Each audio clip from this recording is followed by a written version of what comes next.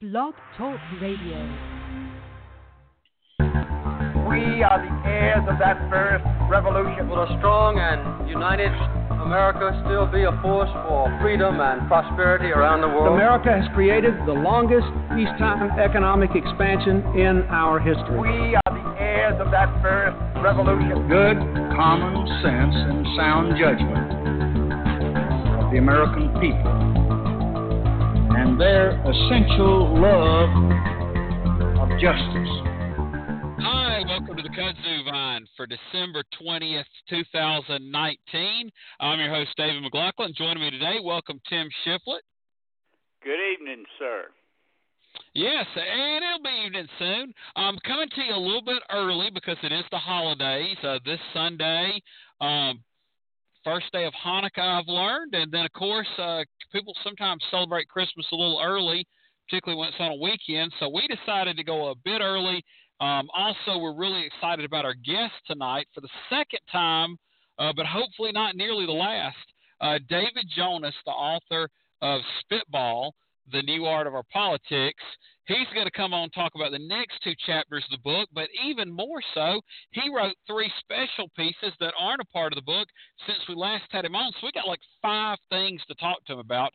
So here in 20, 30 minutes into the show, David's going to call on in, and we'll be excited to speak to him. But until then, we've got all kinds of political topics because in the afternoon, you have one of the most historical events happening, and then later on, you have a debate which actually has been pretty positively reviewed, if you will, for being a debate, I guess you'd say. But, Tim, let's start with the impeachment. I don't think it came as a surprise because you could tell the inertia was there. But then you start seeing how many people that were in sort of what you call the swing districts. And I really don't know that this is much of political calculus. I think this is more of a right and wrong decision for a lot of folks. But you could tell that the impeachment was going to happen. And sure enough, it was almost unanimous bipartisan lines, sans about 3 or 4 people, impeaching Donald Trump on 2 counts. Obstruction of justice and abuse of power. Tim, you, I think, watched more of the speeches and whatnot. What were your thoughts? Well, it was a testy day, to say the least. I was fortunate to be able to watch a lot of it. The contrast was something I noticed between the two sides during this 6-hour debate. The contrast was stark. One side was measured and calm, going about their business, talking about why they were doing what they were going to do. And the other side was basically screaming and throwing out, some pretty wild stuff. I mean, I jotted some things down, as a matter of fact, as it was going on, and naturally one of them came from Georgia, Barry Loudermilk, from down in the 11th District, for those of you that don't know him, and for those of you that don't know him, consider yourselves among the fortunate. He was comparing this impeachment to the crucifixion of Jesus Christ. Bill Johnson, from in the 6th District up there in Ohio, he actually asked for a moment of silence for the 63 million Trump voters. As if they had all been killed. I don't know what he was trying to say there. Russ Fulcher over in Idaho from the 1st District, he actually, you're going to love this one, David, he stood there and said nothing. He got up, he said, I'm going to give you the legal reasons the Democrats did this, and then he stood there and said nothing for his entire allotted time with the whole House standing there looking at him. Louis Gohmert, I just say that name, and that's funny, over in the 1st District of Texas, he started that Ukraine conspiracy nonsense. And he also pronounced that the country's end is now in sight. Mike Kelly up in Pennsylvania in the 16th Congressional District compared the impeachment to Pearl Harbor. Now, I really don't know where he was going with that one. And Trump, of course, he had to chirp in too, and he compared it to the Salem witch trials. And right there, David, I thought, well, let's do this. Let's accuse Trump of being a witch and hang a millstone around his ankles and throw him in the local body of water, in that case, the Potomac River. And if he floats, he's guilty, and if he sinks, he's innocent. So let's just do it like the Salem witch trials. You know what else I noticed, David? Not one soul, and Chris Matthews made mention of this. Not one soul defended Donald Trump's character. Not one soul said all day that he was the sort of man who just would not do something like he was being accused of. Not one soul said he was a good and honest man. They spent all day attacking not the facts but the procedures. It was something to view. Yeah, and all those egregious things, I had seen him. Also, Phil Bryant apparently echoed that Pearl Harbor comparison, which was just really, it just didn't fit. I mean, that those two things are not analogous at all. And then Barry Loudermilk with comparing it to Jesus Christ. That's exactly. Yes, and Trevor Noah on Daily Show picked up on that, and then of course a minister, I believe a Catholic minister, really laid that out and talked about all the ways procedurally that Donald Trump's been afforded far more legal rights than Jesus Christ. But then most importantly, in my book, one lived 33 years without sin and was the chosen Savior of God sent to earth. And one's Donald Trump. Need I say more? You do not in society, in the world, if you know anything about Jesus Christ, you don't compare yourself to him because you realize you're human. And it's just so egregious, what happened there. And this seems like a good time to segue into this. Then yesterday, I guess very late in the day, Christianity Today, a publication started by Billy Graham, called for the impeachment and removal of Donald Trump as president. And then, of course, he tore out after Christianity Today, showing that he had no understanding of that publication and their history either. The interesting thing will be at what point does he attack that publication and the legacy of Billy Graham, and Franklin Graham actually grows a spine and stands up to him. I don't know. But what was your thoughts on that? Well, wait. You mean Christianity Today's not a far left wing publication like Trump said? Gee, well, I thought in today's world, he'd caught somebody. if you stand up for right and wrong, that makes you far left. If you actually want to have some rules, I guess that makes you far left. That's if you excuse everything Trump does, I guess you're a conservative now. But if you actually hold him to some standards, you're far left now. It's beyond that with Trump. Either you're with him or you're an enemy. You're an enemy of America. You're a traitor. I've seen on social media Democrats being accused of being communists this week, and at the same time I saw a caricature of a donkey with a swastika right in the middle of it, indicating that the Democratic Party was a bunch of Nazis. pick out all the worst enemies of America, and anyone who opposes Donald Trump is that. Notice when he's saying he was impeached, he said they impeached us. That's what he said in his little speech up in Michigan. They impeached us. No, they didn't impeach us. They impeached you, pal. But have you ever noticed when something's good, it's I, me, and my with Trump. But if something's bad, it's we with Trump. The guy's predictably nutty.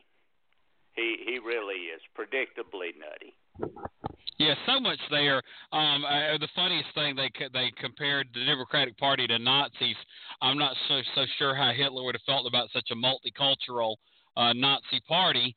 He probably wouldn't be for that, from what I understand. No, I wouldn't and then think Brad so. Parscale, and Brad Parscale, his campaign manager, apparently sent out something in the last 24 hours.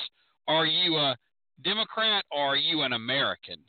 And I feel I applied choice words for that. And it's so ridiculous how he's behaving. And to me, Jared Nadler had the representative from New York. He made a great point, although the Republicans didn't, I don't think, understand how he was meaning it. He said, you realize who becomes president if Donald Trump is removed. And that's the part I really don't understand about the Republican Party. I know they've tried to entangle, I'm talking about the Trump administration, Mike Pence in some way, but I'll say this. I don't think Mike Pence drove this train. And that's the thing. Why do the Republicans want to defend Donald Trump so when they could get Mike Pence and then they could try to say, well, all the things you love about what's going on you get with Pence, but you get none of the scandal. You don't get the commander-in-chief. It's Rick Riley. It's a cult now. It's a cult following now. Oh, it makes it's no not sense. about the party with these people. It's about Trump. Trump has put his followers, as we talked about on last week's show, into all the key leadership positions everywhere. He already had those hardcore voters. Now he's got hardcore followers, everywhere. They have inundated and totally enveloped that party, and they have pushed anyone who opposes them out of a position of leadership, or in some cases out of the party altogether. That is now Donald Trump's party. They are going to, in unison, speak with one voice for Donald Trump, even those in Washington, and there were plenty of them who had some choice words to say about Donald Trump when he was running, would not dare say anything against him now for fear of their own jobs. I mean, that's exactly what it is, and everybody knows it. So the question is on this impeachment stuff, now what? Because Speaker Pelosi threw a little something into the mix too, didn't she, with this holdup? Yeah, let's talk about that procedural move, if you will. And so, she doesn't have to send the articles of impeachment over immediately, which with the Christmas recess, and I guess that'll go slightly after the new year. It would make sense to hold it over for there, but theoretically she could continue to hold it. I guess we kind of know where it's going because Mitch McConnell has just been completely open about it. Politically, how do you think that plays, Tim? Well, I don't know. It would seem to me that most of the American people would like to hear from all the pertinent witnesses. I understand why the House committees didn't try to press getting them to come testify because they were going to make them go to court and it would have gone on and on like Trump's former attorney. It took 9 months for the court system to finally say, yes, he has to answer a summons. And by that time, those committees had finished meeting.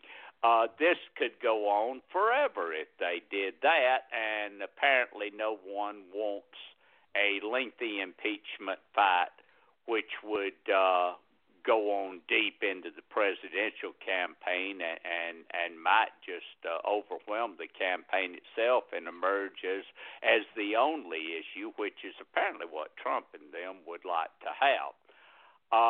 Now, there is this. How long is she going to hold them? Because you alluded to it, and I believe that's right. Mitch McConnell is not going to allow any of Trump's inner circle to come and testify in any impeachment trial. Trump claims he wants it, but unless he's crazy, he really don't. Because if, say, Nick Mulvaney had to go in there and tell what he knows, it would probably be damning evidence against Trump.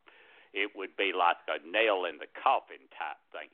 So what is Speaker Pelosi's gambit here? She has to know that Mitch McConnell is not going to give in on this. She also knows at the same time that this delay is just enraging Trump. I wonder if they could delay long enough to compel some of these witnesses to come forward and, appear before these House committees again, because even though the impeachment has happened, they could still do that. But I don't look for anybody to go to the Senate as a fact witness. Do you? Yeah, I don't know that there'll be many more hearings in the House or what have you.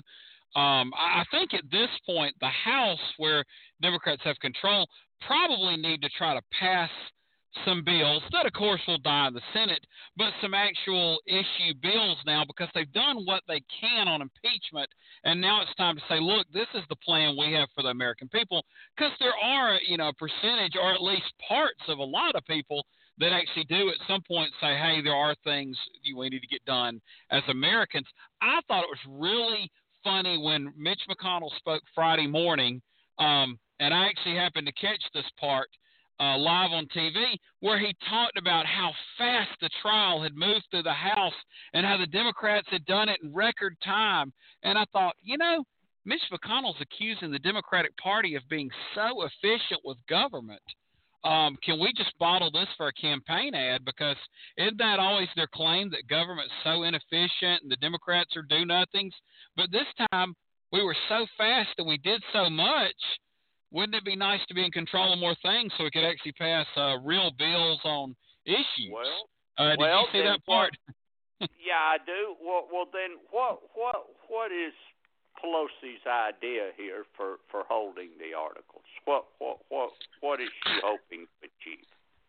I don't know what the end game is. I mean, I think you have to be resigned to the fact that Mitch McConnell is going to do some form of dismissal, if you will.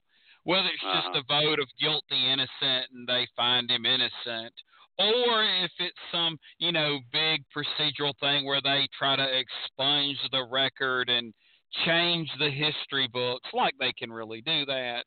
But, whatever they decide to do, you just know that Mitch McConnell has control.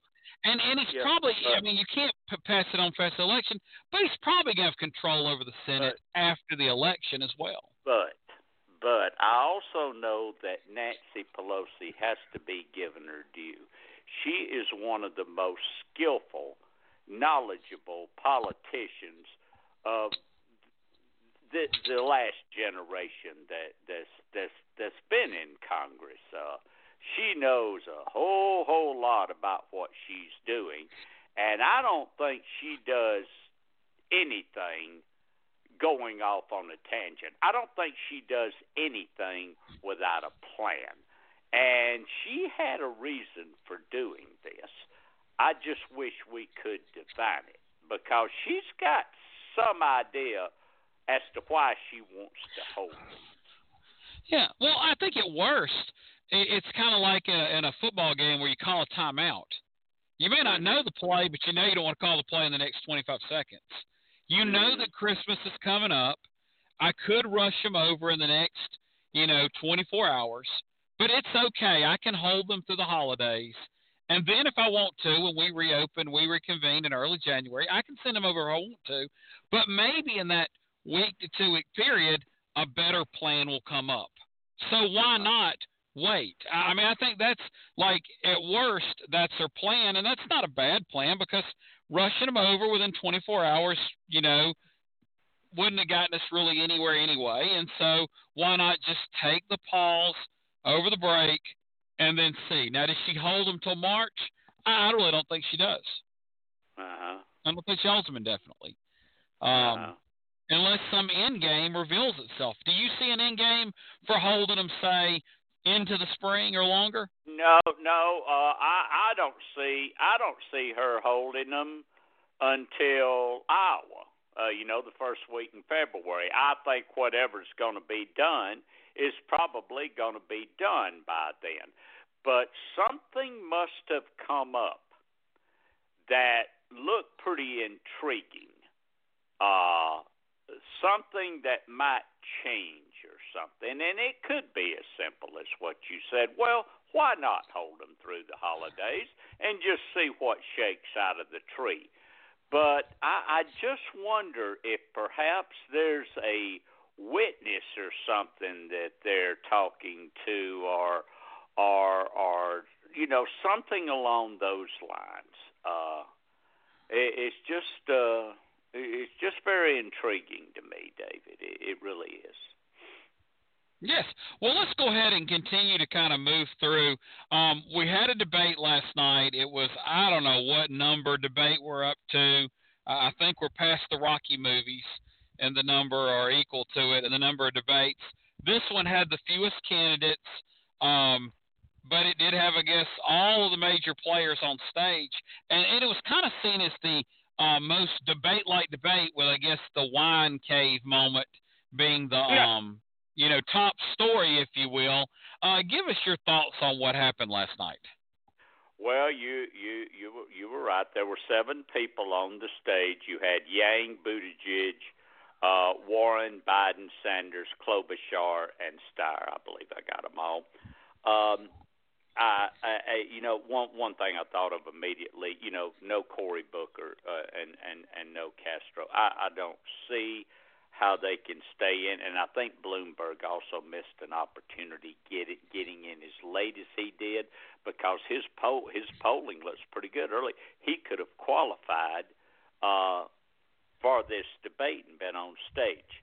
The debate itself did flow more smoothly, I thought, with the smaller group of participants. They all got to say a lot more, and as I'll mention in just a minute, it really especially helped one of the candidates. It wasn't as combative as the former debates, at least in the first part of the debate, but it got going pretty good in the second part of the debate. Buttigieg and Warren went at it pretty hard about rich donors, and then we got into wine caves and oh boy, Klobuchar and Buttigieg later on went at it pretty hard too. So if anyone was targeted last night, it was Buttigieg, and I think it was because of the good polling numbers that he's had, especially in the state of Iowa. Well, let's talk about that real quick. The polling numbers. The poll numbers nationally, Joe Biden is the leader. The poll numbers in Iowa, the first contest, Buttigieg is the leader. Joe Biden was attacked very little. And it seems like people are looking at this race in, let's talk about the first chapter, let's not talk about the book. They're seeing like we got to take Mayor Pete down since he's leading in Iowa, not we got to take down Joe Biden. He's leading nationally. Why do you think that is? Well,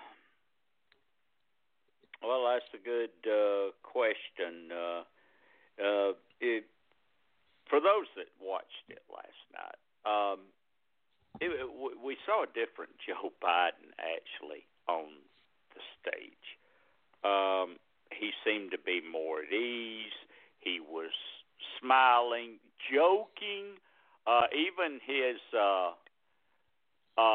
back and forth with Bernie Sanders about Medicare for all was a crisp, good back and forth between the two.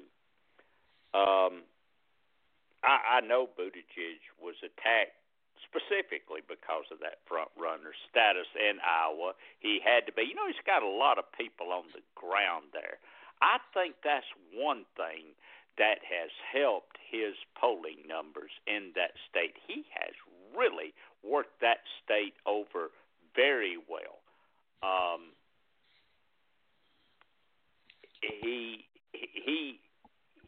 may very well prevail up there, and that could propel him right into New Hampshire, where he could knock a couple of candidates out. Biden's firewall is South Carolina. We know that now. If are we? Do you want me to go on and tell you who I thought won and lost? Or? Go ahead and do that, because there's somebody that, definitely she gets mentioned every debate, and then there's the where. So talk about that. Well, Klobuchar won the debate, I thought. She got to talk a lot more. And second most. Very, very, very, very good last night. She was just really good. She's been good in spots earlier, but she didn't get to talk as much. She seemed to be a little bit more nervous, almost frantic in the earlier debates, and she's just getting better and better in these things, and she was really good last night. Another winner, it would have to be Joe Biden, easily his best debate. If you had seen him in the earlier debates and then last night, you wouldn't have even thought it was the same person. I'll be honest with you. And you know who else had a good debate? Yang. He had a very, very good debate. He gave some very, very good answers, especially when he was asked the question about why, did the absence of persons of color on the stage other than him, make the Democratic Party look bad, and he gave a very thoughtful and good answer to that.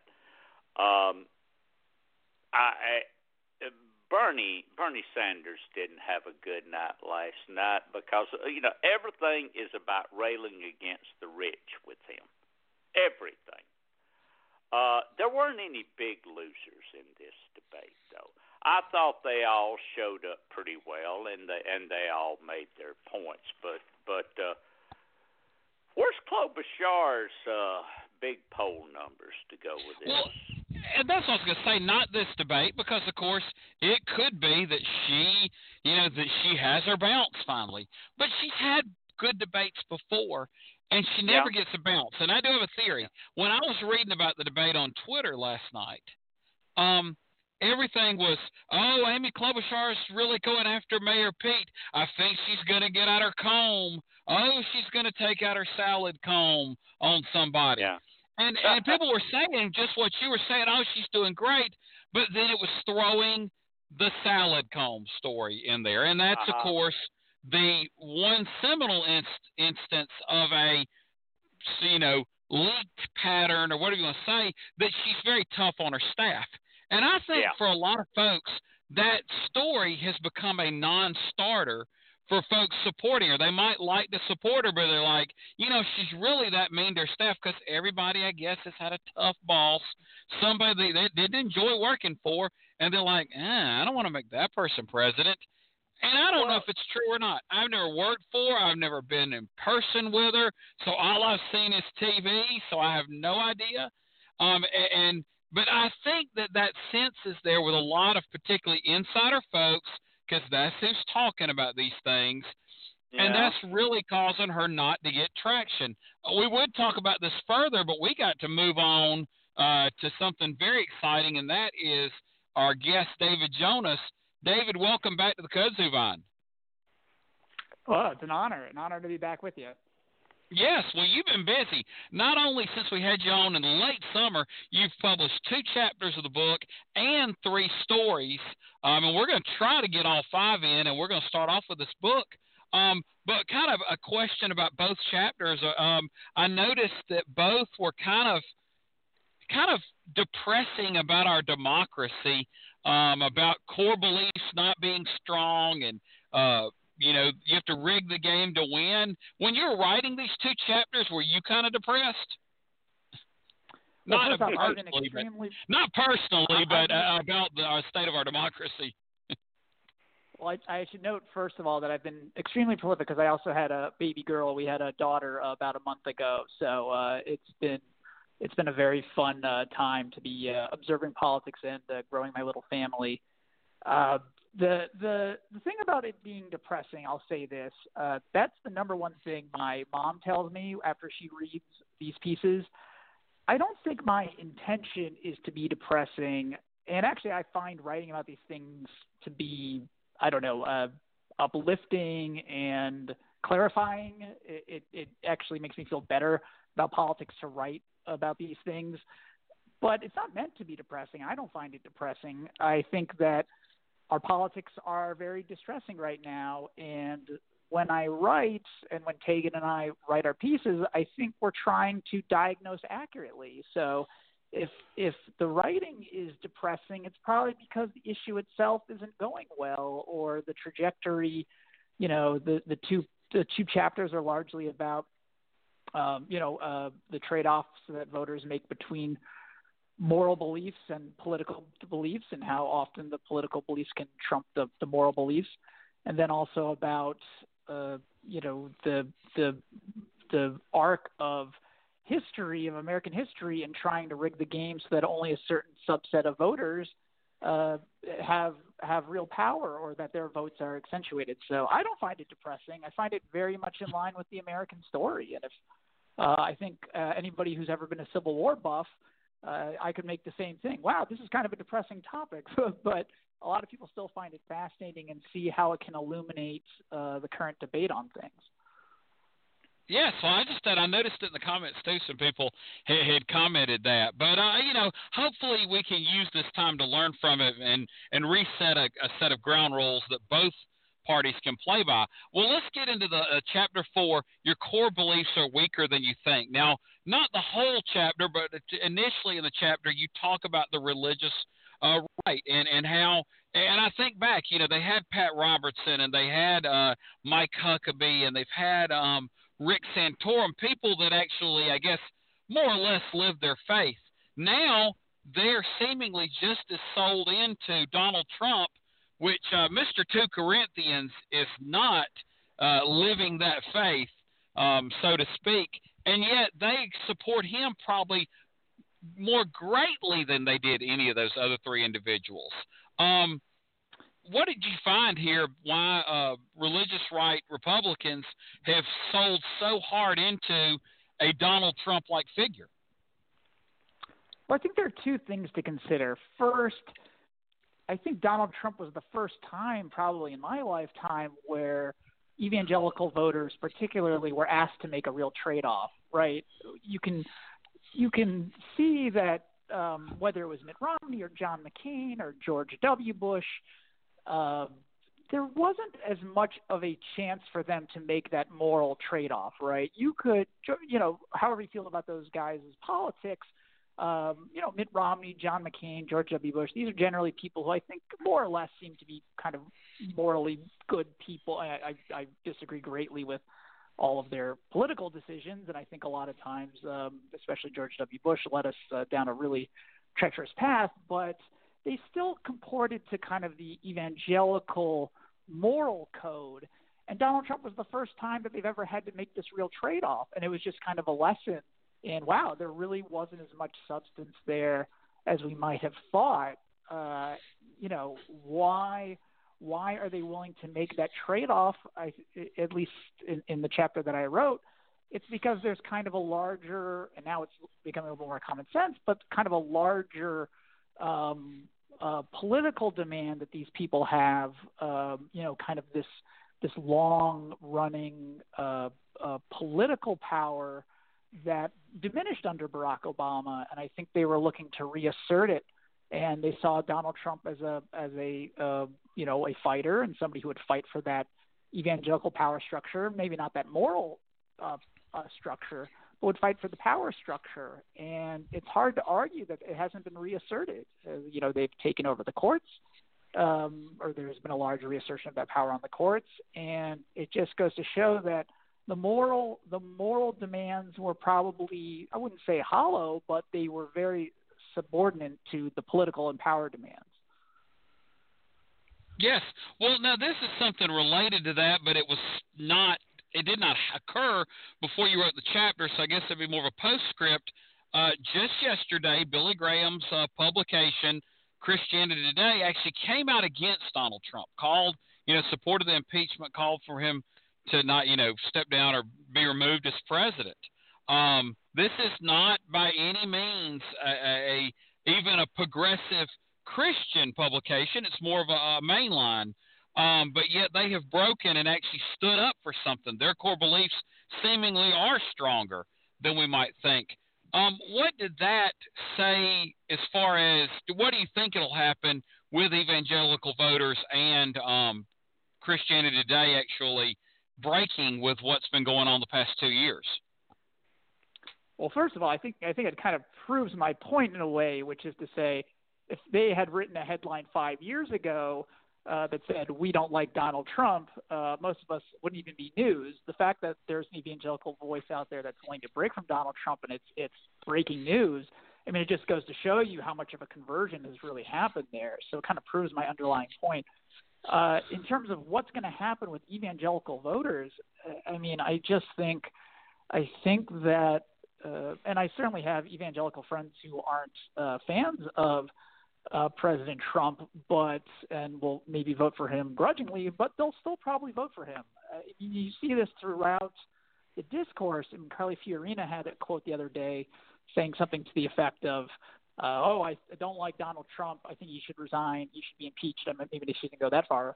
And then the interviewers followed up, said, "Well, are you going to vote for him?" And she said, "Oh, yes, probably. I'll probably vote for him." So it's tough because if you're in the evangelical community, not only is there just this tremendous internal pressure to support President Trump, and there's a lot of kind of wishful, there's kind of just some motivated reasoning in following him, but I think it's also difficult because what are your alternatives? Or your alternative is to either not vote or it's to vote for a Democrat. And I like to think that I'm somebody who would vote for a person regardless of party if the Democrats nominated Kanye West or somebody who's just not fit to be president. But again, when voters are asked to make trade-offs, they usually side with the ones that preserve political power. And so if that holds true, then evangelicals are certainly going to remain in Trump's camp. And I if anything, I think he'll get a larger share of the evangelical vote in 2020 than he did in 2016. Interesting to follow. Now, one more thing for the chapter, but a different topic. You talked about the youth vote, and it's seemingly, the youngest portion of voters, 18 to 29, a little over a third of them, around 37%, vote Republican, because, of course, the narrative is all, younger voters are progressive and Democratic, but there's still that third or a little more than a third that are, Republican. And one thing I noticed particularly in 2018 when the vote was up, where the youth vote turns out in big numbers, the voters that are Republican that are young will show up. Or I'm sorry, when it's down, then the voters that are Democratic don't show up. What did you find out about that? Like, why will those younger Republican voters show up no matter what, whereas the more progressive Democratic younger voters vacillate based on turnout trends? Well, it's an interesting question. I think that predominantly, and the chapter 4 goes into this, which is younger voters tend to be, especially on the Democratic side, tend to be harder to turn out and are less reliable because of some of the moral political trade-offs that are asked to be made, right? A lot of those folks will turn out for a Bernie Sanders, or they'll turn out for somebody who kind of fits their, Barack Obama. somebody who fits their, kind of, this is a moral person who I can give my stamp of approval on. I think for younger Republican-leaning voters, I think a lot of them tend to be better educated and tend to be, or at least have a higher educational attainment level. I've gotten a lot of education in my life, and I don't think I'm much smarter than other people. I think a lot of those people, a lot of those younger voters are probably just very aware and already kind of locked in to a team and to a voting behavior. They're just they're probably more overwhelmingly evangelical. I'd have to do a bigger dive into the data, but that's a very. I mean, again, you said 37%. That's not sustainable. And in 2020, I think 2020 is going to be close. But if young people show up, I think the Democrats will have a very, very good cycle. The fact is younger voters just vote at such a high clip for Democrats that if you can convince them not to vote third party, just come out. If they come out, the numbers just increase. We saw that in Virginia. Last couple electoral cycles, just the youth vote has just been off the charts, and Democrats have really reaped the rewards as a result. Yes. Now, your next chapter, Chapter 5, you have to rig the game to win the game. Kind of reminds me of a saying I'd hear in wrestling by Jim Cornette and Roddy Piper. Just when you think you got us beat, we change the rules. That's kind of what it reminds me of. And then, of course, you did some gerrymandering talk where it's like they don't pick, you don't pick the candidates. The candidates pick their voters. When you looked at the gerrymandering, does it look like there's some things that may make it better, or is it going to continue on like this infinitum? Well, there's certainly some hope. Let me lead with the depressing part. The Supreme Court ruled in a case earlier this year, Rucho. I hope I'm pronouncing that correctly. Basically, that the Supreme Court doesn't, that partisan gerrymandering presents such a political question that it's not the place of the justice to rule on that. Now, you can still challenge gerrymandering on racial grounds. Again, in Virginia, they had in Virginia and North Carolina, they've been able to throw out maps based off of gerrymandering based on racial lines. But if it's just a pure partisan gerrymander, the Supreme Court has said they won't do anything. So to me, that sounds like if I'm in Texas or I'm in Florida, that's a green light, right? That is a green light to gerrymander to your heart's content. Just be very, very clear you're not using race as a proxy for party or what have you. I think you will see on individual state level, I think you'll see a lot of states starting to pass more redistricting commissions and more nonpartisan and more independent gerrymandering. I think the political will is there. The problem is that it becomes asymmetrical, right? New York passes independent redistricting, but Texas doesn't. Well, guess who wins at the end of the day? Texas gets more representation in Congress than New York in that scenario.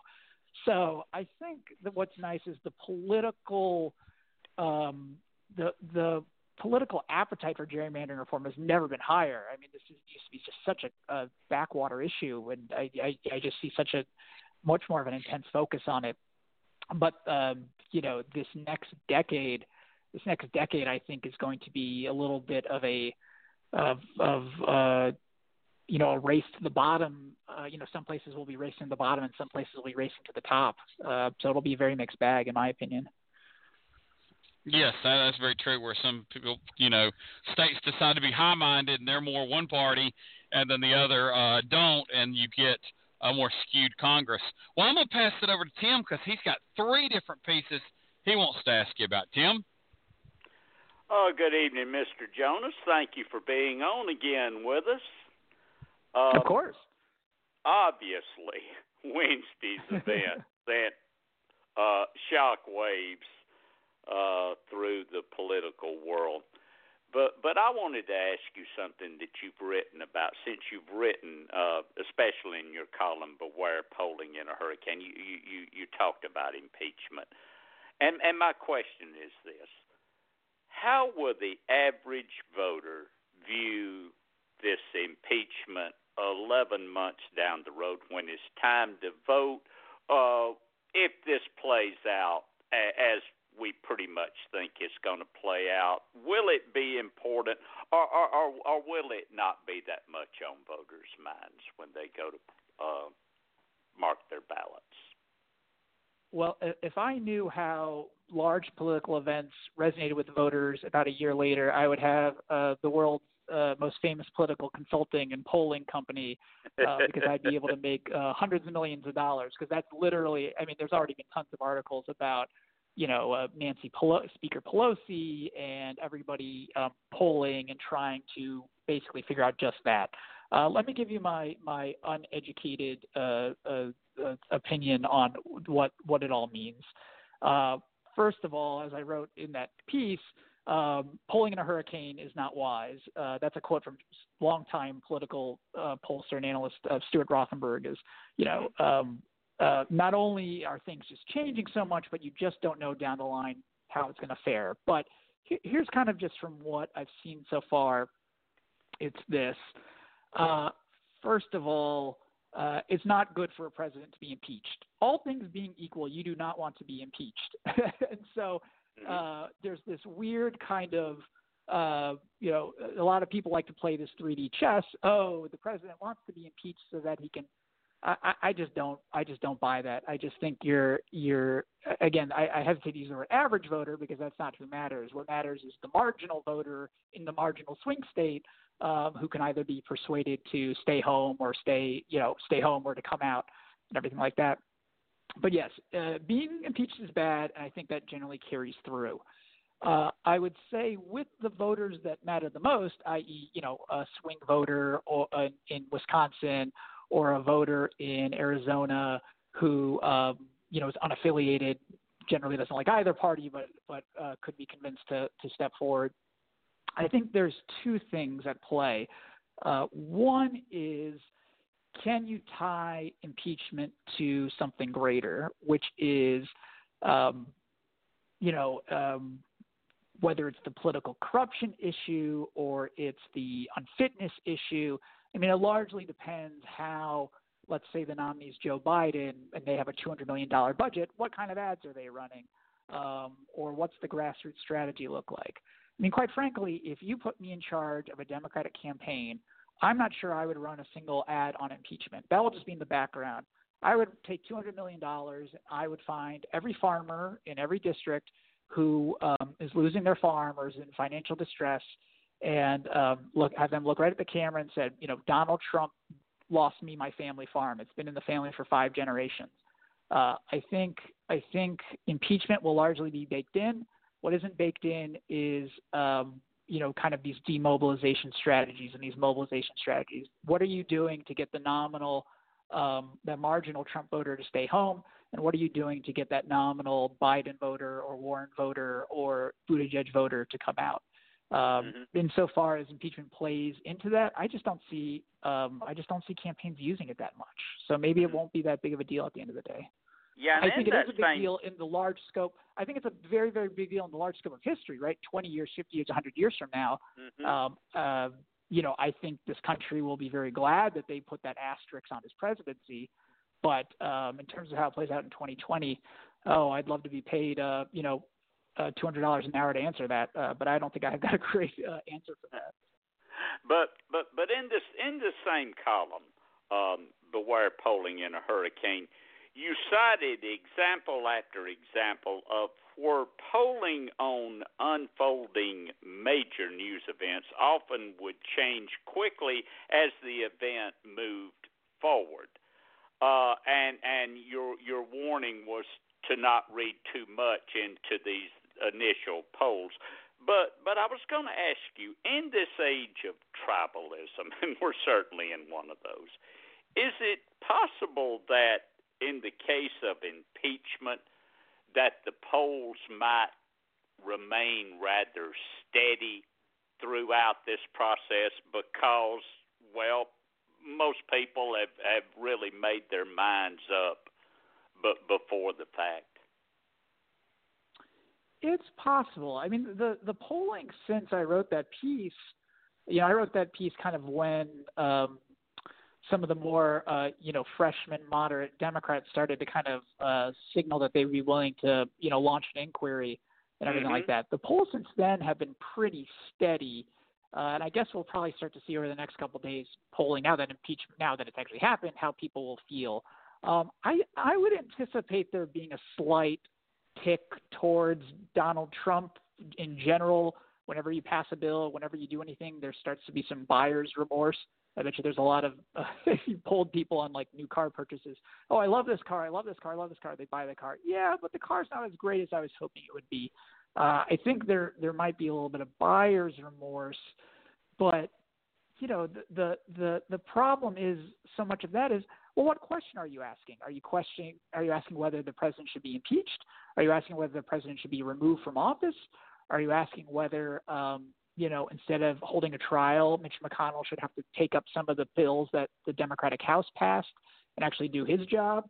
Republicans probably have polling on the other side. Should Democrats stop impeaching and get back to legislating? It's just so hard to know what frame of reality that a voter or somebody is actually using to do that. But insofar as opinions about Donald Trump are baked in, yeah, I think that cake is baked. It's just about finding the most effective frame, whether you support him or whether you're against the most effective frame. And that's why I think it's probably going to start drifting away from impeachment to other things. So I just think they're better frames for both sides. Mm-hmm. Mr. Jonas, you've already alluded to this when you were talking with David a little bit, and we talk about the state of North Carolina a whole lot on this show because it's basically right next door to it, and we view it as a state that may be, say, 10 years ahead of Georgia. What North Carolina is doing now, perhaps Georgia will do in 10 years. And you wrote some excellent stuff about the state of North Carolina, where Republican-engineered gerrymandering had created districts so favorable that even the blue wave last year didn't phase them really. And you were warning Democrats that perhaps the results in North Carolina didn't look as good as Democrats were perceiving they did. But in the meantime, the courts have now stepped in and shot down the gerrymandered districts. Do you think that's a game changer for that state? Well, it's funny because and I got a lot of heat for that. It's always funny. I feel like the best columns I write, I'll look at it, they only get like 10 comments, and then I write something that I'm just like, oh, I wonder how this will go. And it gets like 400 comments because people go, oh, you're just saying Democrats are in disarray. Well, it's funny about North Carolina because, a lot of people responded, oh, wait till the courts throw it out. Wait till the courts throw out the map. Well, they threw it out, and they just reinstituted a new map. And guess what? It's instead of gerrymandered 10-3 for Republicans, 10 House seats, 10 to Republicans, 3 to Democrats. It's now 8 Republicans and 5 Democrats, and they're all very, very safe seats. So, I guess it's a slightly better. We've gone from extreme gerrymandering to just pretty bad gerrymandering. I think that in a state that is, Obama won that state. It has a Democratic governor right now. The fact that you have a House that's essentially guaranteed to be 8-5 for Republicans is still not a very good sign. And I think that, again, the elements that really support North Carolina being favorable to Republicans for a while, there's a chance that it goes the way of Virginia a little bit, right? There's just so many, here in Virginia, we've just gotten so many college-educated workers, and it's gotten so much more diverse, and it's attracted so many, high-income earners that it's gone fairly blue. But for North Carolina, they just still have the capacity to not only gerrymander, but to still have that favorable natural, the natural bias, the self-sorting bias, because there's just such a large rural and exurban population there. So I still stand by it. I think North Carolina is going to be good Republican territory for a nice long while. And funny you should mention Virginia, because that's what I was going to ask you about. Next, you've written about Virginia and its transformation from a rock-ribbed conservative state to a democratic state. And I want to borrow one again from David that he mentioned on this show just a few weeks ago. Virginia has always been included, of course, in the list of southern states, the old Dominion, the old Confederacy. But wouldn't it be more accurate politically now, as David has mentioned, to perhaps identify Virginia not as a southern state anymore, but politically, for certain, as a mid-Atlantic state, say far more like Maryland than like, say, North Carolina that we just talked about? Well, my mom's from South Carolina and lives in Virginia now. I live in Virginia, and she would never let you not call Virginia the South, because that would mean she's no longer a Southerner, and she's very proud of that. I still think Virginia is Southern, and I think that it will be, in the long run, I think it will also remain in the South. I mean, I think certainly political handicappers now just kind of, there's Maryland and there's Delaware and there's Pennsylvania. Let's throw it up there with it. But I think more of the political realignment is just happening up and down the entire 95 corridor. I mean, look at Georgia, the Carolinas. I think that long term, this is actually kind of a subject of a chapter that's coming up, kind of about demographics and whether that's destiny or not. But I think the long term thing is you're going to have sun belts starting to go a little bit blue, and I just think the kind of this eastern seaboard I just see over the long term becoming blue. And so, maybe for the short term, it's fun to put Virginia in the mid-Atlantic. But what happens when North Carolina, South Carolina, and Georgia, just because they're going to attract, immigrant communities, and there's going to be a more higher educated, and just kind of the natural sorting that's going to happen over the next 20, 30, 40 years, is there really going to be a meaningful political South? It's a really, really good question, but I'm not ready to shift Virginia into the northern category just yet. All right. I appreciate it. And with that, I'm going to send it back to David to close the segment out. David? Yes. Well, David, I had not planned on asking another question, but one did come up when we talked about North Carolina. We talked about Virginia. We've had two different North Carolina guests that both said the same thing about North Carolina, that in that state you have some areas that are very, very Republican, and you have some areas that are very, very Democrat, but you don't really have a lot of purple areas. But my question is about Virginia, with it going so quickly to being more of a blue state, more Democratic, but yet it has a lot of rural areas. I drove about 2 summers ago from Rome, Georgia to Washington, D.C., and I went through a whole lot of Virginia that was very rural. I guess along through Blacksburg and whatnot.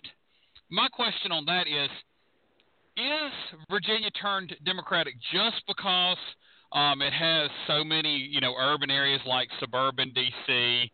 and Richmond and Norfolk, or are some of those rural areas, because it's Democratic, are some of those rural voters like, our state's going to be Democratic, so if I want to be in play, maybe I better choose the best Democrat in the primary, or is it still taking on the complexion of a rural area? Yeah, I think those rural areas, I mean, if you look at the 2019 midterm, Virginia has these weird off year elections. The state legislature was up just this past November. I mean, I think if you had any significant amount of rural, real rural territory in your district, it went red. I mean, we're talking 70, 80, 90% votes for the Republican candidate. Even in areas that had really well-funded, you can never. This Virginia past election is a great example, because nearly every Democrat that was even in a marginally competitive race was extremely well-funded over incumbents, and had grassroots volunteers and had attention and everything like that. And in the rural areas, they still got walloped. And I mean, I just envision a scenario where it's President Biden or President Warren, and things start to swing back the other way. I think and you're already starting to see it in Virginia here. There have already been these huge rallies for Second Amendment sanctuary cities. I'm not sure if you're following this issue, but local governments are passing ordinances saying, whatever gun control bills are passed in Richmond, they won't have legal effect here in our county. I don't think those will carry any legal significance, but the amount of activism that's going on in rural and exurban Virginia on guns at this point kind of signals to me that, one day a Democrat will be back in the White House, and there's a real shot that states like Virginia and North Carolina that just have these very, very large rural communities, large, in aggregate, there's going to be a tremendous swing back, and they're going to be back in power again at some point. I don't think Virginia is a permanently blue state in any stretch of the imagination. I mean, Maryland's got a Republican governor, Massachusetts has a Republican governor, and I think Virginia is a place where that the rural and exurban voters can really, really activate at some point and just punch way above their weight and reassert power again. Yeah, showing up will kind of do that, and that's what Republican voters are very good at. They show up like it's Sunday school. I mean, they just are there, habitually. Well, it's life and death. It's life and death for a lot of these. I think for a lot of rural voters, rural Republican voters, I think that watching, especially a place like Virginia, start to drift away from kind of that traditional power structure, I think it's terrifying. I think it's frightening, and I think that whether it's guns or whether it's religious freedom or it's health care, whatever the issue of the day is, they fight like their lives are dependent on it. And I think that is going to increase the more that national politics drifts away from them. Yes, and that's really Eric Thomas, the motivational speaker. If you really want something bad, you got to want it like you want air if you're underwater. Well, David, we thank you so much for coming in, and we thank you for coming on early, but that way we can let you properly celebrate the first night of Hanukkah with the new baby, correct? Absolutely, that's right. This Sunday, it'll be so great. Yeah, that will be great. Well, just tell our listeners, if there's another piece coming out or when the next chapter might drop or what have you. Next chapter should be in January. It'll be on public polling, which will be highly controversial, and so that's the fun stuff. And then, I'm hoping to write pieces about impeachment, and especially I need to start making some predictions about who's going to win in 2020 and win the Democratic primaries, and that'll be really, really fun. I think it's going to be Joe Biden, but I reserve the right to change my mind here at any point. I guess we all want that right as well.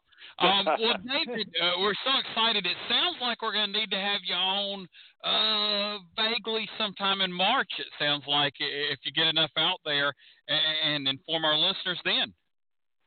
Let's do it. All right. Thanks again, David. Thank you, sir. Thank you. Merry Christmas. Take care. Yeah, happy holidays to you with Hanukkah. Well, that was David Jonas, one of our favorite guests with this book that is just so different with the, chapter by chapter. I think it's a good way to read a book a lot of times if you're real busy. So if you're not a Political Wire member, it's just yet another reason to become one, because you can get David Jonas's writings. I'm not sure if his special pieces are also members only, but it would just make it more worth it to you. But Tim, I hope you have a good Christmas here in a little bit. I know you're going to cook and get ready for it. And we'll see Catherine next week when we're supposed to have Dante Cheney, who is a resident and born and raised in Michigan. So we'll have that for Catherine's return. Sounds good. Good evening, everyone. And the Kudzu. We are the heirs of that first revolution. Will a strong and united America still be